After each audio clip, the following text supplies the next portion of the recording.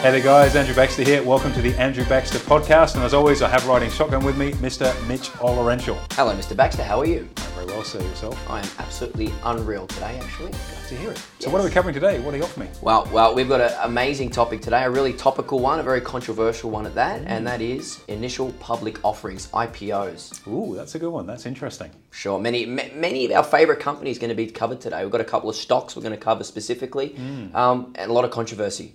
Indeed. Well, IPOs, what a big subject. And for those of you that don't know what an IPO is, or an initial public offering, this is where a company that's a private company decides to go to the stock market to raise capital, either to fund growth in its business. Also, quite often, if there's a founder or initial core holding of shareholders, to let them dilute down, take some cash off the table, I suppose, and move on from there. And it can be very, very lucrative, or it can be a total disaster. So it's a red or black one this week, which is always fun. Yeah, it is. And these are the best ones to cover because you either get it right or you get it really wrong. How'd you like those odds? Personally, I like to go a little bit more risk averse, but whatever floats your boat. My man, we're teaching you well if that's the case. Key thing here, as we've talked about previously, a lot of investors get sucked in with the prospect of turning water into wine and hitting that home run.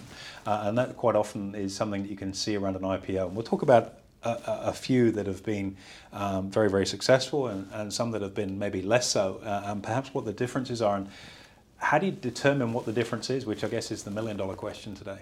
Well, I guess it's a really arbitrary thing, right? Well, I mean, when you're in the heat of the moment, a company's just listed, how do you predict something like that? It's really tough. It is. You have to know that business inside and out to make any sort of reasonable judgment. Would you agree with that?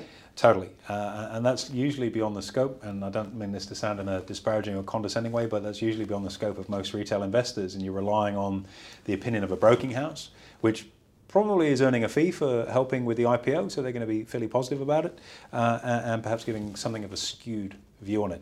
So let's look at a handful that are current this year, and this year has actually been an interesting year for IPOs. So what do we had? Uber. Well, yeah, I think I want to start up let's go through a few on the hit list. Okay. So Uber is one definitely want to talk about. Luckin Coffee, probably one that not many people, unless you follow my stock recommendations, have come across, in which case you know all about it. Netflix, not an IPO this year, but some of the characteristics of it, sure. We'll talk about that.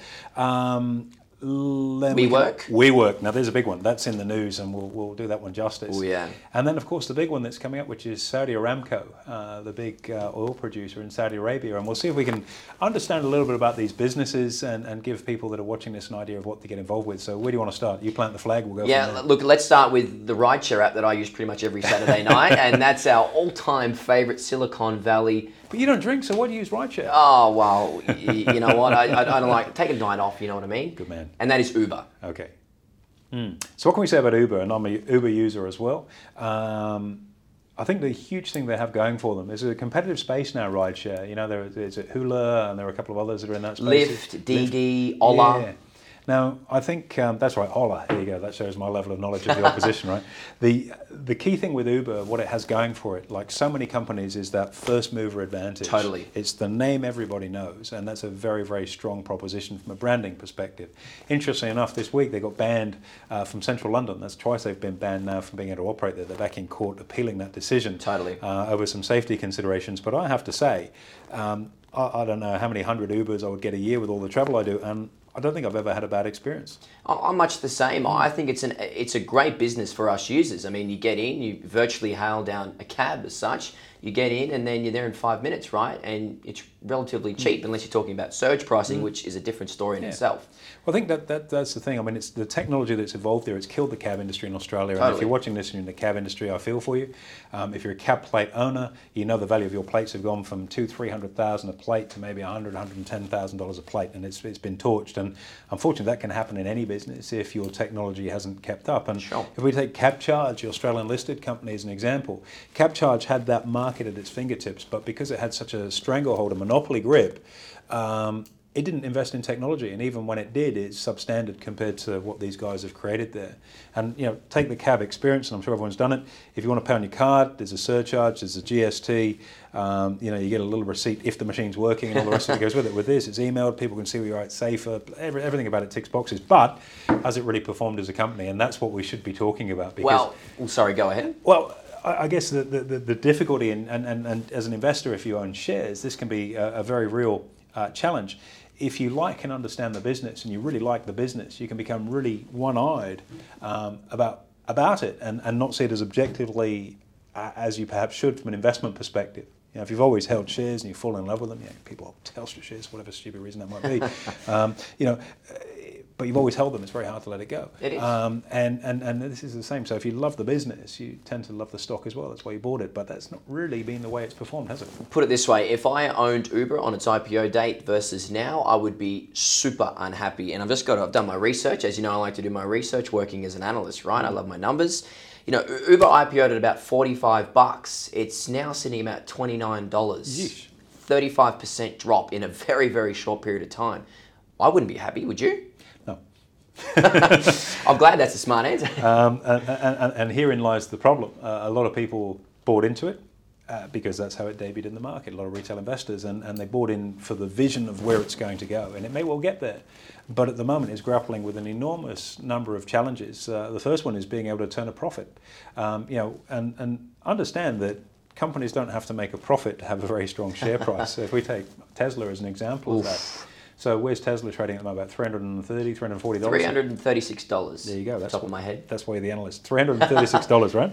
So we're at $336 for the shares, yet it hasn't made a profit this year. The last quarter, it made $180 million. And I think the quarter before, it lost about $450 million. Mm-hmm. It's lost for the year, yet the share price is at such an elevated level, which makes it very difficult for you watching this going, well, hang on, there's a company that loses money. The share price is up here. How's Uber done so badly? And I think we need to take a step back and understand what actually goes on with an IPO process. And so when a company decides that listing is the thing for it, and it starts working within the banking sector to get advice, and they price up what the company is going to be worth based on its future earnings, then they establish how many shares are going to be issued, and then that works out what the shares are going to go through for in terms of their listing price.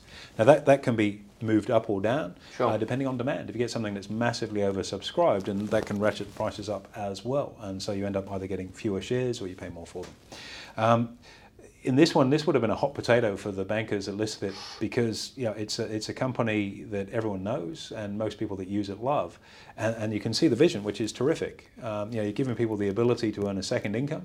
Maybe they should be paid more, and I think they probably should be. I'd be prepared to pay more, certainly, for the service I get, because totally, it doesn't need to be discounted because the service is excellent. It's not a price decision; it's a service decision. Sure. There are some challenges in there in terms of the rates and wages that people are earning in there. The company's not making a profit. There tends to be more of a proliferation of bad news, and I think that's more perhaps some seeded comments in the media where people want this sort of business to fail in favour of the lobbying that goes on with the cab industry. Call me cynical believing that, but I'd say there's a well, you are shred old, of so truth. I don't blame you for being older, cynical. not old, mate, come on. And with those sorts of things, they weigh heavily on the company. But it is a game changer. It is a disruptor, and it's doing incredible things. But yeah, share price wise, how do you establish what IPO is good and what isn't, which is what we're talking about today, and that's very, very hard. And you can't really get an idea on that because your perception of what the business is about versus the markets can be two very, very different things. It's one of the reasons I'm not a big fan of trading IPOs. I like trading them post-IPO, sure, when the dust is settled and you've got an idea of where demand is in the market. Perhaps you've got some technical data to back it up, and so on and so forth, and you can start to move through that. And we'll talk of Luckin Coffee in a few moments' time. But that is the danger of blindly buying in to an IPO, because you are a price taker. Are you taking whatever it ends up spewing out the pipe at, and that could be a very bad price for you, or it could be very good when they perform very well. But this year has certainly been the year of not so hot IPOs. Yeah, bad IPOs, that's for sure. Yeah. So Luckin Coffee, I know that's one of your all-time favourites to have a chat about of recent. I know you got a fairly strong view on it. Yeah. So maybe explain to us exactly what the situation was. What's going on with Luckin Coffee? Okay, so Luckin Coffee, Chinese company, it's the big competitor to Starbucks in China, and Starbucks, it's only got 30 stores here in Australia. It's got 3,500, 4,000 in China, 8,000 or so in the US. China is its big market, big growth market for Starbucks. Luckin has come in to take some of that market share, including things like, and I don't know how you do this in places like Shanghai, but they would do, like Uber Eats, they do delivered coffee. I don't know how you do that because the traffic's so bad, but you can get it apparently, and that's the way they go. So you get it cold though, right? Yeah, you want a nice coffee, or maybe one of those pearl teas or something like that might be a better option. Now, when it listed around $20, and it had a big sag down to about $17, and we were calling that on a break back up 18 through 20 was our target, sitting up at 27, $28 right now, because it is making inroads on Starbucks, which is a proven business, and it's starting to nibble into that market share. And those sorts of things, it's almost like, and this is no disrespect to Luckin Coffee, because it's a very good business. Do you know what an Amora fish is? Personally, I don't know. Okay, so an Amora fish, when you get a big fish, sometimes you get those little fish that swim alongside it, they feed on the parasites on it, right? That's an Amora fish. Okay. And so the big fish is making its channel, and then you got this little one that's just slipstreaming inside it. Right. In a way, I think Luckin's success is potentially coming in on the back of where the shortcomings of Starbucks could be. And remember, with trade wars between China and the US, some problems for Starbucks are not out of the question. There's a difficulty in there for them.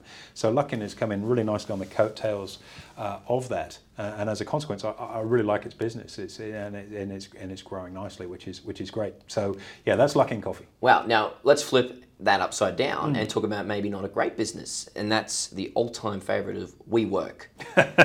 Now, WeWork, for those of you who don't know, is essentially a business built upon that whole millennial take photos, look really nice, all white, nice aesthetic type vibe. It's a shared office space where you can kind of go in there and rent a space to work in a collaborative area. What happened financially with its IPO? Yeah, well, it didn't IPO because the numbers didn't stack up. That's an interesting one, isn't it? And I think sometimes when you have a concept, and it's been a business that's been around for quite some time, this idea of shared workspace, I've used it myself, particularly when I've been in Hong Kong. It's nice to have a workspace to get stuck in. And there's internet, and there's a little bit of energy and atmosphere around you. But as a business, yeah. So when a company lists as an IPO, the idea is that they produce a prospectus, and this is to say, look, this is the money we're intending to raise, and this is how we're intending to spend it. At least that's the case here in Australia, and equally so in the US. And in the case of WeWork, the IPO was to raise money to keep its wheels turning. It's very different to what the prospectus had to say. Look, they might sue us. I don't know if they'll be in business long enough to sue us for that comment, but it's our opinion and we're entitled to it. Sure. I think what's gone on subsequently has shown that the projections were unlikely to be realistic. I don't understand why the CEO has been paid a multi-billion-dollar payout for his shares in a business. What was it valued at for the IPO? What were they tilting the numbers at? So you get across these. So you tell me. Sure. So the company was initially meant to be valued about $47 billion. $47 billion. Okay. Now, a number of months later, that number has dropped down to just $10 billion, which is a significant drop. Yeah.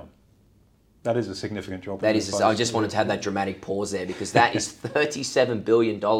That's a lot. That's about a 76% drop in its valuation like that, because it didn't get to IPO, and it probably won't survive as a business without a significant capital injection. Now, they're very fortunate in that they've got a Japanese sponsor, the investment bank, that's seeded the capital, and they're effectively reversing into that business to take over. But their exposure is absolutely colossal in a business that's been shown maybe not to be able to stand on its own 2 feet. And the idea of a business, particularly for shareholders getting into it, you want a business that's got either some intellectual property, some IP, not to be confused with IPO, but IP. Sure. Sales history and profitability, a vision for where it's going, or some growth mindset. The growth mindset has to be in there for sure, and a realistic growth mindset. Sure. As an entrepreneur, and any entrepreneur watching this, you've always got a great expectation that next year is always better than the previous year. That's totally. where you're an entrepreneur. And if your business plan is right, it is, and that's how it should be. But with that company, it's really hard to see how it's met any of those criteria. If you own some IP, some technology, for example, if you make chips, or you've got a computer game, or you've developed an antivirus, or blood testing, or whatever it may be, there's some value in that business. Sure.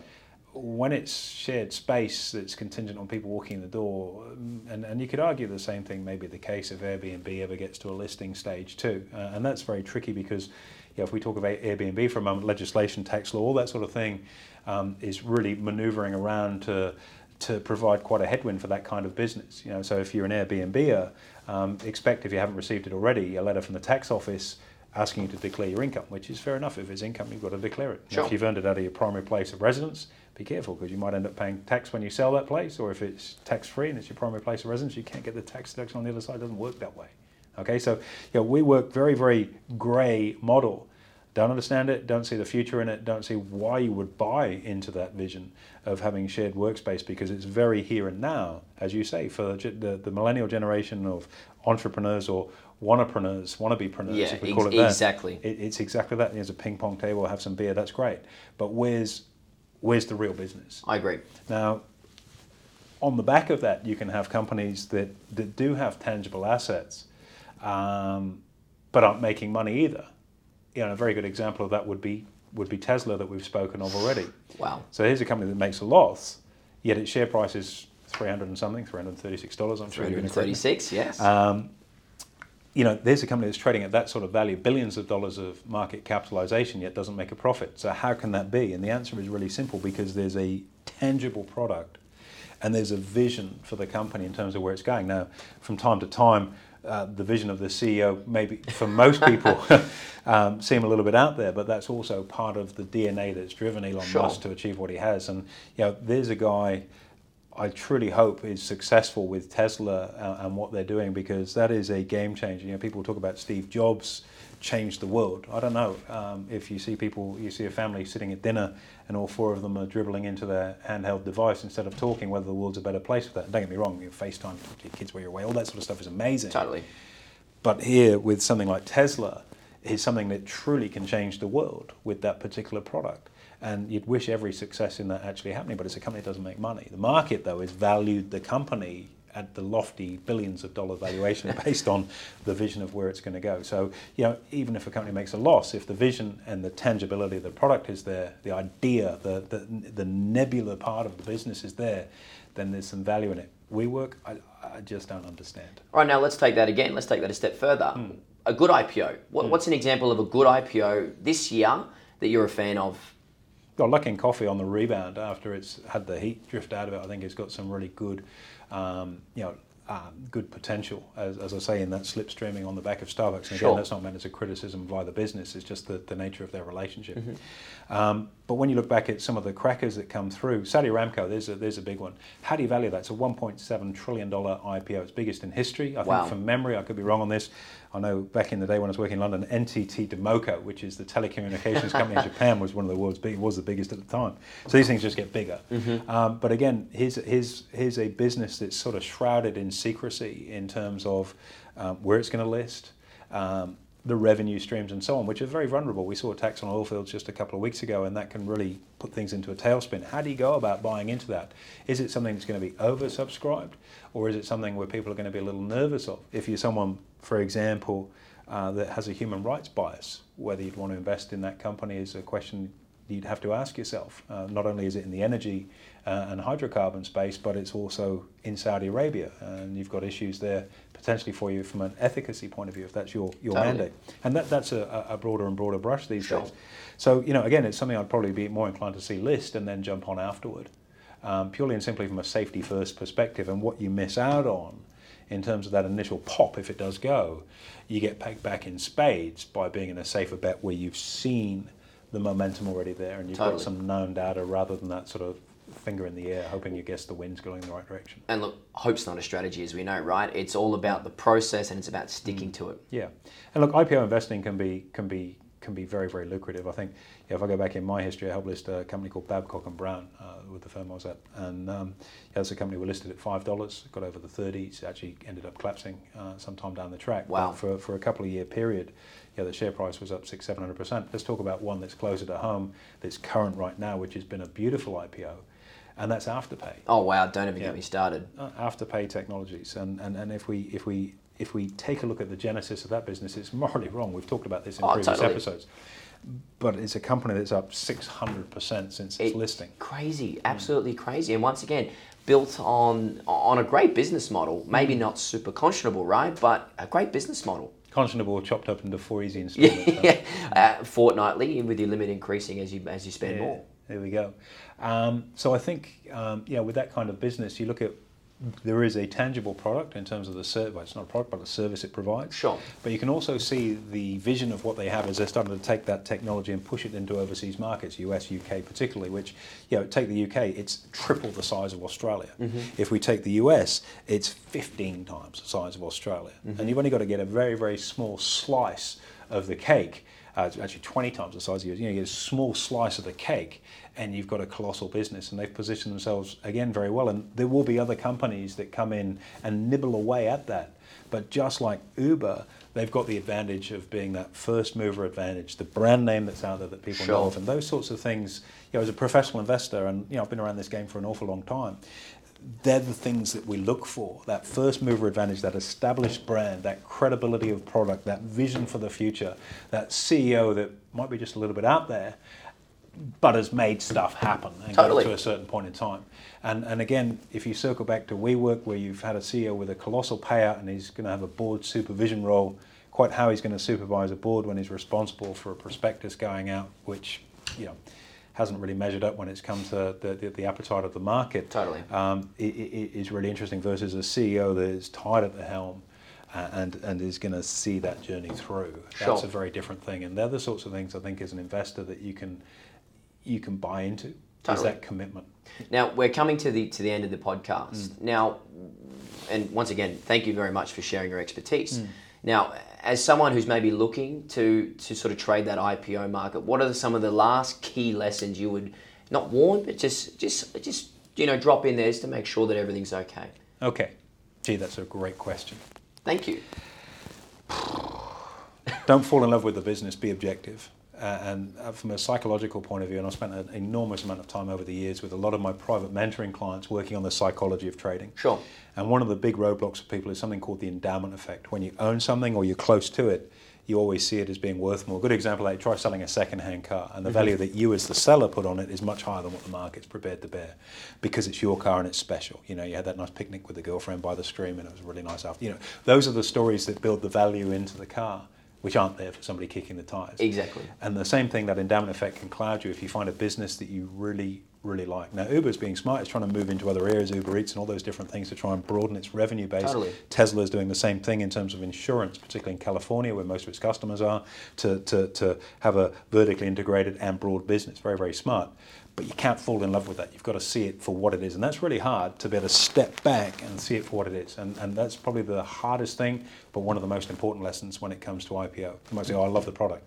To other people, and why do you love it? Number two, I think you've got to be fairly candid in terms of your risk management, because whether it's going to be a winner or loser on day one for you is absolutely out of your control. Whereas in most trades, you've got the ability to mitigate and manage risk in some way, shape or form, particularly with what we teach. Sure. And so, you kind of, it's a hit and hope in a way. And you get it right, you could make some good money. But if you get it wrong, you're wearing egg on your face. So I would suggest that the post-IPO might be a better way to go in, because you've had a chance to gauge. You're not going to make as much money, but it's going to be safer. But you're also going to risk less as well. So again, those scales of balance, risk versus return. Number one, understand the business, understand what it does, but don't fall in love with it. Number two, from a risk management point of view, are you prepared to have the punt? And if you are, get in on the IPO. But if you're someone that's a little bit more cautious, and I don't mean scared, I mean just cautious, and perhaps want a more solid basis on which to make a decision other than what the sponsoring broker or the issuing broker is going to help set the price at, then getting in that immediate aftermath of the IPO. And I don't mean on the day of, because that's where the euphoria, where the emotion really sits in for a lot of people. The other thing, and the third and final thing I'd look at on there, are what the lock-up periods look like for the people that are on the board or the initial shareholders in that business. Now, a lock-up period is where the foundation shareholders in that business are not able to sell their shares for a period of time. It means they're committed, they're locked in, hence it's called a lock-in period, to not be able to sell their shares. So their personal wealth isn't determined on IPO day, it's determined at a point down the track, which I think is extremely important to understand. So be very minded of when those lock-in periods end, and that can certainly cause some disruption on the share price as well. Wow. So they're three fundamental things to look for in that decision making, and have some fun with it. You've heard it here first, guys. Here's the expert. 3 valuable lessons and a great analysis of a couple of stocks there. Any last words, Andrew? Look, IPOs, they're a great place to play, but I'd suggest that they should be more for sophisticated investors rather than some retail investors starting out. There are a lot easier places to play in the sandpit than that. That's more at the pointy end. The risk is higher. The return potentially can be, but the risk is significantly higher. But it requires a different skill set than maybe deciding to buy, let's buy some blue chip, BHP, sell some calls over it to generate some income, or maybe the stock's paying a dividend, you want to get in for dividend. There's a little bit more track record and history from which you can base your decision. And whilst the past is the past, past performance no guarantee of future performance, it can give you a very, very good indication of what's there, because a leopard doesn't change its spots that quickly. I love that quote, and that's a great way to finish. Andrew, thank you very much for your time. Thank you very much for your expertise, and we'll see you guys in the next episode. My pleasure, Mitch. Look forward to chatting soon.